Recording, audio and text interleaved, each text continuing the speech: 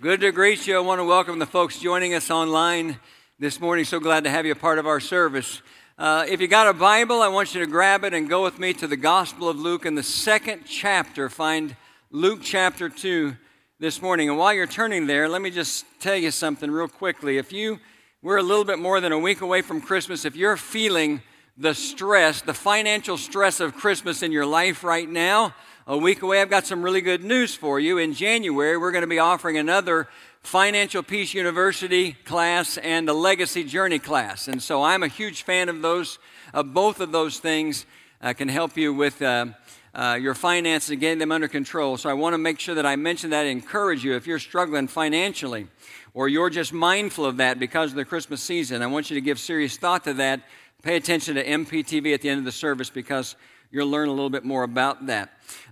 Basically what we're doing, this is a little bit of a different kind of a Christmas series that we're involved in right now. It's a 3-week series called A New Kind of Christmas. And basically what we're doing is we're looking at the familiar story of the birth of Jesus in Luke chapter 2 and highlighting 3 things from that story that have the power to create a new kind of Christmas for each one of us. I'm not preaching verse by verse through Luke chapter 2, verses 1 through 20. In fact, this is far from verse by verse preaching.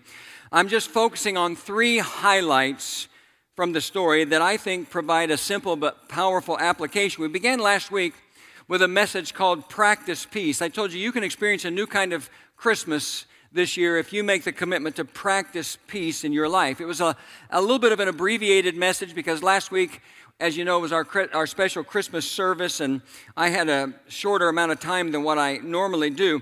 But we focused our attention on that part of the story where the heavenly host appeared to the shepherds after the birth of Jesus with this announcement. They said, "Glory to God in the highest, and on earth peace on men," or to men, "on whom his favor rests."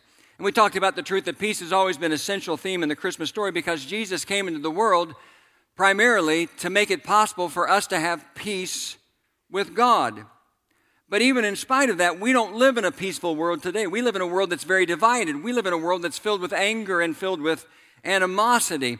And the truth is, while I might not be able to do anything about that on a global level, I can certainly do something about that in the little corner of the world that I live every single day of my life if I just make a commitment to practice peace in every part of my life. And as you think about it, that should just be the natural overflow of anyone who is a Christian because we have peace with God, which gives us the opportunity to experience peace inside of our hearts.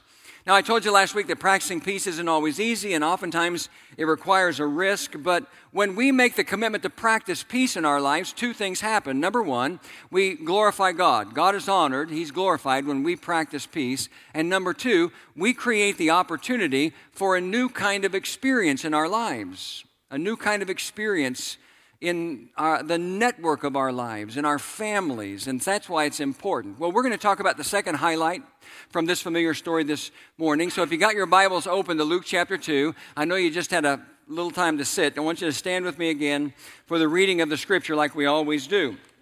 Now, we're going to read the entire passage, which is Luke chapter 2, verses 1 through 20. That's the Christmas story from Luke's Gospel. And I don't know about you, but I never get tired of reading or hearing this story. Somebody say amen to that.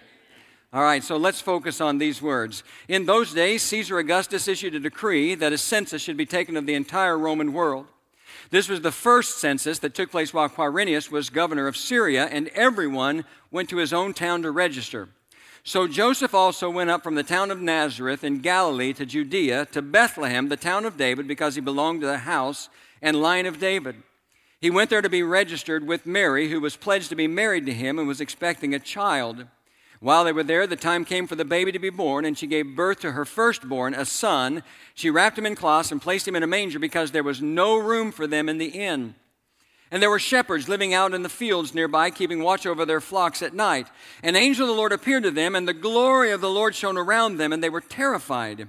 But the angel said to them, "Do not be afraid. I bring you good news of great joy that will be for all the people. Today, in the town of David, a Savior has been born to you. He is Christ the Lord. And this will be a sign to you. You will find a baby wrapped in cloths and lying in a manger." Suddenly, a great company of the heavenly host appeared with the angel, praising God and saying, "Glory to God in the highest, and on earth peace to men on whom his favor rests."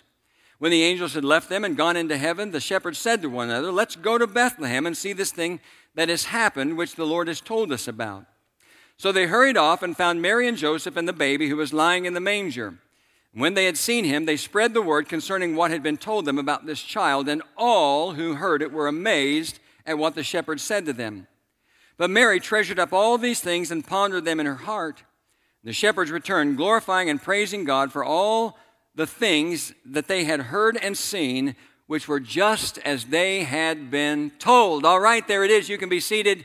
We always ask God's blessing on the reading and the hearing of His Word. The simple truth that I want to highlight and talk with you about for a few minutes this morning is related to the response of the shepherds once they had seen Mary and Joseph and Jesus. Remember, this is what happened.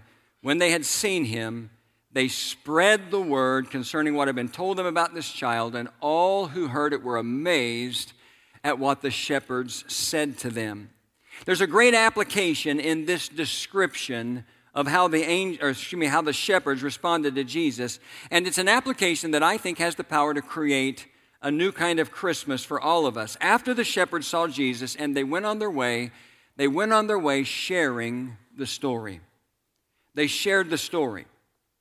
They told everyone they met about what they saw, what they heard, and what they had experienced related to Jesus. And so here's the application. Let me just ask you this question this morning. What would happen in your life if you approached Christmas? We've got a little over a week until Christmas. It's a week from tomorrow. What would happen in your life if you approached Christmas this year with a commitment to share the story of Jesus with someone? Let me make it even more specific. What would happen in your life this year if you approached Christmas with a commitment to share your story with Jesus, with someone? Before you come to any conclusion about whether or not that's something that you can or can't do, I want you to think about two things with me. You can write these down in your notes. The first one is this. Write this down next to number one. This is something anyone can do. This is something anyone can do. I'm talking about sharing the story of Jesus with someone else. This is something anyone can do. Anyone who has encountered Jesus in their life can tell the story of Jesus. Anyone. Have you ever wondered why God chose to announce the birth of His Son to simple working class people instead of important and influential people? Why the very first human voices to proclaim the birth of Jesus were people that some would call lower class? It's because God uses ordinary people. That shouldn't surprise you if you're a student of the Bible, because all through the Bible, literally from cover to cover, you get example after example of God using ordinary people, sometimes in extraordinary ways, to accomplish His purposes in the world. Let me just give you one example this morning. Because we're talking about the shepherds in the familiar story of Jesus' birth, let's talk for a moment about King David. Without question, David was the greatest king in the history of Israel. But before he was a king, before he was a soldier in the army of Israel, before he defeated Goliath in the valley of Elah, or any of that happened, he was just a shepherd. He was a simple shepherd. In fact, write this down in your notes. Write down 1 Samuel 16, verses 1 through 13. 1 Samuel 16, 1 through 13. I'm going to give you a little homework. Sometime before you go back to your work week tomorrow, whatever you do, beginning on Monday morning, I want you to take the time to read 1 Samuel 16, verses 1 through 13. This is the story about how after God rejected Saul as king, remember, Saul was Israel's first king, but he was disqualified to be king because of his disobedience to God. After God rejected Saul as king, He sent the prophet Samuel to Bethlehem, the familiar town of Bethlehem, that's where David was from, to the house of a man named Jesse, because God had told Samuel, the prophet, that He had chosen one of his sons to be the next king of Israel. Now, when Samuel arrived at Jesse's home, this is what you'll see in 1 Samuel 16. When he arrived at Jesse's home, the first person that he saw was Jesse's firstborn son, a man named Eliab. And in 1 Samuel 16:6, this is the thought that went through the prophet's head. Surely the Lord's anointed stands here before the Lord. But almost as immediately as he had that thought, God responded to that thought by telling Samuel in the very next verse, verse 7, and these are going to be familiar words to many of you, do not consider his appearance or his height, for I have rejected him. The Lord does not look at the things man looks at. Man looks at the outward appearance, but the Lord looks at the what? Say it with me. Heart. The Lord looks at the heart. And so what happens next there in 1 Samuel 16 is that Jesse brings his first 7 sons out to stand before the prophet Samuel. And Samuel said the same thing to him about all of them. He said in verse 10, the Lord has not chosen these. Samuel asked Jesse if he had any more sons, and this is Jesse's response. He said, there is still the youngest, but he is tending the sheep. Samuel said, send for him. And 1 Samuel 16:12 says that when David arrived, this is the message that Samuel got from the Lord. The Lord said, rise and anoint him. He is the one. Now that's just one example, friends. The Bible is filled with story after story like this. So here's David. He is so insignificant, he is so ordinary that not even his family thinks that he could be the possible one that God has chosen to be the next king of Israel, and yet God used him to be Israel's greatest king.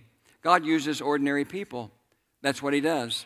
And so when it comes to sharing the story of Christ with someone else, you can do this. Because as I look around the room this morning, and I don't want anybody to take offense at this, because I'm sure all of you are extraordinary in many different ways, but for the most part, let's just be honest, we're a bunch of ordinary people. All of us. But God uses ordinary people in extraordinary ways. Let me ask you a question. Several weeks ago, when we were working our way through our verse-by-verse study of the Gospel of Matthew, I can remember asking you this question. I'm not sure I remember right off the top of my head what the context was, but I can remember asking you at least a question similar to this, and I'll say it again today. I want you to pause for a moment. I want you to think about who has been the most influential person in your life when it comes to your walk with Christ. The single most, if you were pressed and you had to write down one name, who is it that's been the single most influential person in your life when it comes to your personal walk with Christ? Whose name comes to your mind? My guess is it's not going to be somebody famous. It's just going to be somebody ordinary. Somebody who's faithful to God, but ordinary. See, God uses ordinary people. If somebody were to ask me that question and say, Pastor, who's been the most influential person in your life when it comes to your walk with Christ? I would say, hands down, it's been my uncle. My mother had one brother. He's 12 years younger than her. And so I spent, along with my brother and sister, my older brother and sister, spent a lot of time around him when I was growing up. His name was Mike.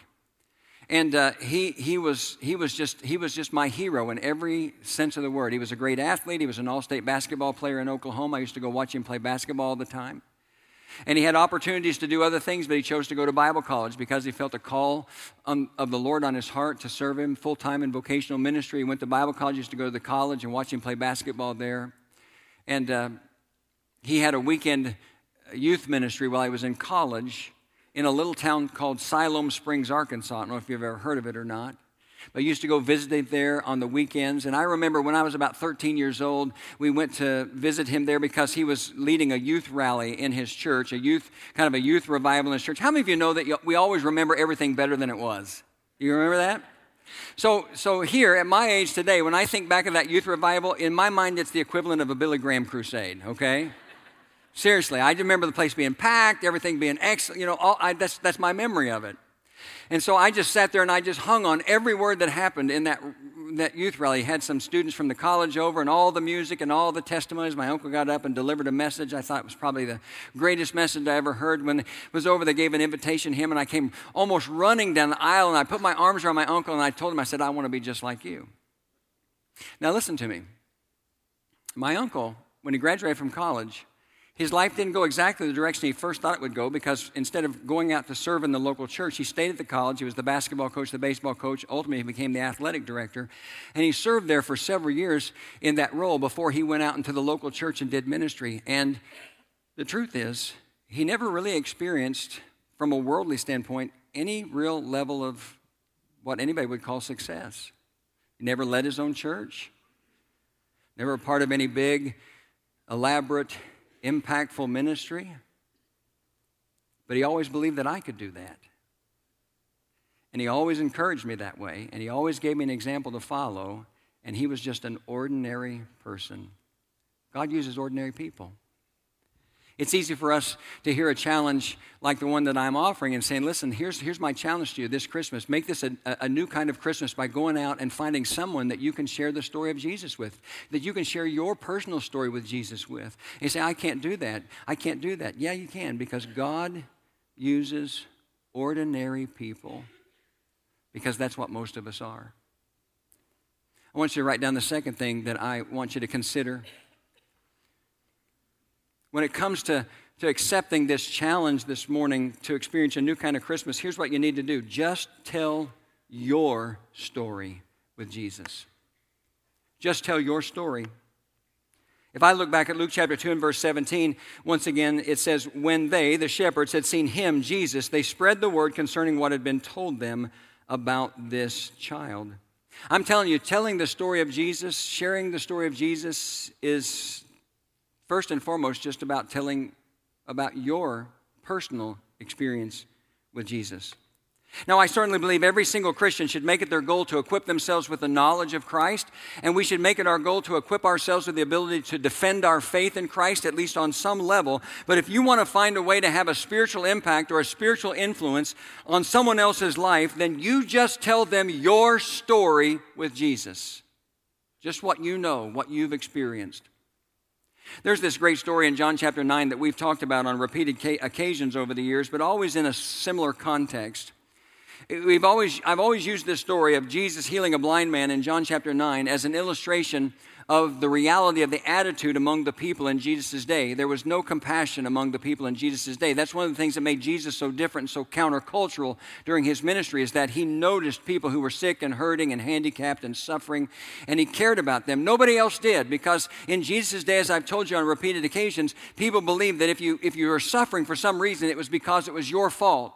You were suffering as a result of your sin, or you were suffering as a result of some sin in your family. And so nobody had compassion on you because you were just getting what you deserved. And we always use this story in John chapter 9 about the blind man to illustrate that, because the story is in John chapter 9 verses 1 through 12, and the chapter begins with Jesus and his disciples passing by a man who was born blind. Note that, born blind, been blind his entire life. And the disciples said, remember this? Rabbi, who sinned, this man or his parents, that he was born blind? So the natural assumption was he was blind because of sin, right? Wasn't just a bad break. It wasn't just the way things go sometimes. He had to have done something to deserve this. Well, we usually just stop right there and move on. But Jesus basically says neither. It wasn't that this man sinned or his parents sinned, but he says something like this. He says he was born blind so that the work of God or the power of God or the glory of God could be on display in his life. And then Jesus healed him. Remember that? Did it in an unusual way, kind of a gross way. He spit on the ground, made some mud from the saliva, and put it on the man's eyes, remember? Anybody ever done that to you? Would you be willing to let somebody do that to you? And then he said, go wash in the pool of Siloam. And so the man went to the pool of Siloam and he washed. And when he washed, he could see. First time in his life, been born blind. Blind his entire life for the first time he can see. Well, as you imagine, this created quite a stir among his neighbors and the people that were used to seeing him beg. And they even got together and said, who is this? Isn't this the man that used to sit and beg? And some would say, yeah, it is. And some would say, no, it's not him. It just looks like him. Finally, they realized that is who it was. And so they went to him and they basically said, how is it that you can see after being blind from birth? And the man just responded by telling them, listen to me, his story with Jesus. That's all he did. He told them about his personal encounter with Jesus. But that didn't satisfy some of them, because they wanted to know more. So they took him to the Pharisees. You remember who the Pharisees were? They were the religious leaders. They were the recognized religious authority of the day. And the Pharisees asked him the same question. How is it that you, a man born blind, can now suddenly see? And he just simply told them the same story. Why? Because it was the only story that he had, right? But they were particularly upset about this, because here's a different nuance in the story. What Jesus did, the healing that he performed on that blind man, he did on the Sabbath. Remember, on the Sabbath, there's no work, no healing, no nothing. And so the Pharisees continued to press the man. And at one point they said, well, what do you have to say about this man who healed you? And I think the blind man was just like, he didn't know what to say at this time, so he probably just stammered out, well, I think he's got to be a prophet. But they wanted more information. And so the next thing they did is they sent for this man's parents. They're doing a deep investigation here. Well, let me just pick up the story in John chapter 9 and verse 19. We'll put it up on the screen, but you listen as I read. Is this your son, they asked. Is this the one you say was born blind? How is it that now he can see? We know he is our son, the parents answered, and we know he was born blind, but how he can see now or who opened his eyes, we don't know. Ask him, he is of age, he will speak for himself. His parents said this because they were afraid of the Jews, for already the Jews had decided that anyone who acknowledged that Jesus was the Christ would be put out of the synagogue, which, look up here, that's a huge deal for Jews in Jesus' day. That was why his parents said, he is of age, ask him. A second time, note this, a second time they summoned the man who had been blind. Give glory to God, they said. We know this man is a sinner. He replied, this is the formerly blind man's final response. Whether he is a sinner or not, I don't know. One thing I do know, I was blind and now I see. Somebody say amen to that. All he did was tell him his story because that's the only story that he had. That was it. When it was all said and done, this man who woke up that morning blind, like every other morning in his life, and went to bed that night able to see, simply told the people who were asking his story with Jesus, the difference that Jesus had made in his life. And listen to me really close. This is what the world around us needs to hear. They need to hear about our story with Jesus. There are so many people today, friends, both inside the church and outside the church, who think that the Christian mission involves telling the rest of the world everything they're doing wrong and everything they need to change. That's not the first thing someone needs to hear. That's not the only thing someone needs to hear. Let's think about this in the context of Christmas. We're going to go back to work this week or go back to whatever it is that we do throughout the course of the week. And it's the last full week before Christmas. Christmas is a week from tomorrow. And I can imagine in that setting that there could be a moment where you're gathered around with people that you work with or gathered around with people that you know, and the whole question of what are you going to do this Christmas or how do you spend the Christmas holiday comes up. And can you imagine someone saying something like this? They might say, you know, I just dread Christmas. I dread Christmas because my family gets together at Christmas, and I dread it because I've got this ultra-religious uncle, and all he does is preach at me all the time. He's on my back every year about the fact that I smoke. He's on my back every year about the fact that sometimes I drink. He's on my back every year about pretty much every aspect of my lifestyle. All I ever get from him is judgment and disapproval. That's it. That's pretty sad, isn't it? Let's consider an alternative. How much better would it be if in that setting someone said, I can't wait for Christmas because my family all gets together at Christmas. It's a joyous time. I got this uncle, and while I'll admit he's a bit of a fanatic, I can tell he's a genuine Christian because his faith is real. His faith is real. I can see it in the way that he treats other people and the way that he treats me. He always has good things to say. He's the most helpful person I know. Whenever we have a private moment together, he encourages me with spiritual truths from his life. But it never feels like he's judging me. It only feels like he genuinely cares about me. Can you see the difference? You know, in this story of this blind man, this man in John chapter 9, did you notice that the religious leaders, the most religious people of the day, were so concerned with the religious protocol of the day? Who did this? When did they do it? Why did they do it? Did he follow the rules? They were so concerned with the religious protocol of the day that they never once, not one single time, rejoiced over the fact that that one man woke up that morning blind and went to bed that night with the ability to see. How spectacular was that? They did rejoice over it not one single time. Because it was all about following rules and protocol when it came to religious life. Think about that for a minute. Our conversations with other people should be filled with all of the good things that have come into our lives and all of the good things that have happened in our lives because of our personal encounter with Jesus. Look at these words on the screen from Isaiah chapter 63 and verse 7. In fact, read these words off the screen with me. Let me hear your voices. I will tell of the kindness of the Lord, the deeds for which he is to be praised. That's the way our conversations should go. And you can do this. I know it's a little bit of an intimidating challenge this morning, but I believe in my heart you can do this. If you've had a genuine experience with Jesus and you know that Jesus has changed your life, that He's made a difference in your life, not just at salvation, but you know that there have been moments in your life when you could not have faced what you had to face apart from your faith in Christ and knowing that He was with you, that He would never leave you, that He would never forsake you. You can do this if you have that kind of a story. Do you have that kind of a story? You can do this. I read an interesting report this past week from the Pew Research Center. It's something that I like to read because it talks about different aspects of religion and the culture of our country. And there was an interesting part of the report that talked about Christmas and the fact that Christmas, or at least the religious aspect of Christmas, is declining in the United States. The report said that not only are the religious aspects of Christmas in decline, but relatively few Americans are bothered by this trend. So whether or not there are nativity scenes that are allowed in public places, or whether or not people are greeted with happy holidays or Merry Christmas, really isn't a very big deal to a lot of people today. But it's not just that.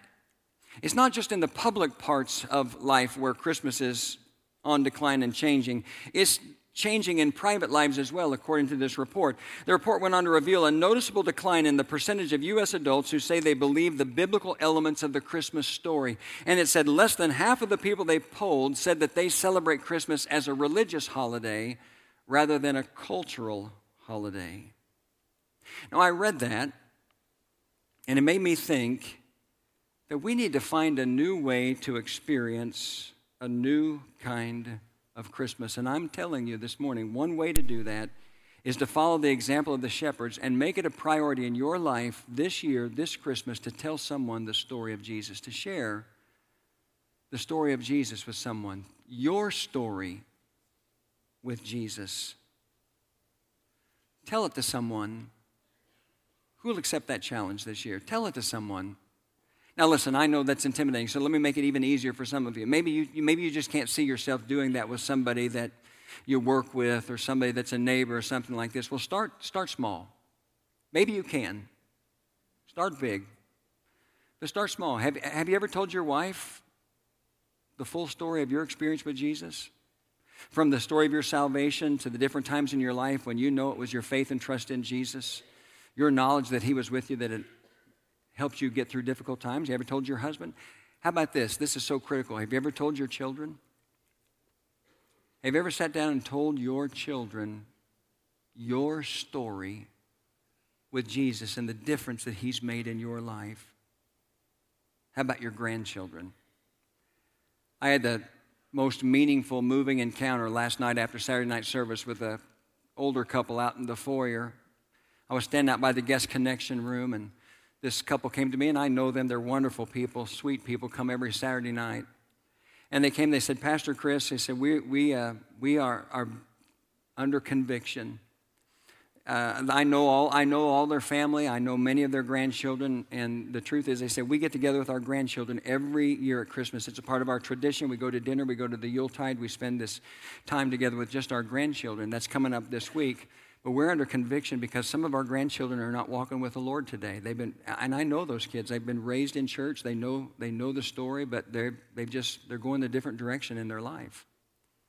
And they said, we feel like we really need to take advantage of this opportunity to talk to them about the difference Jesus can make in their life.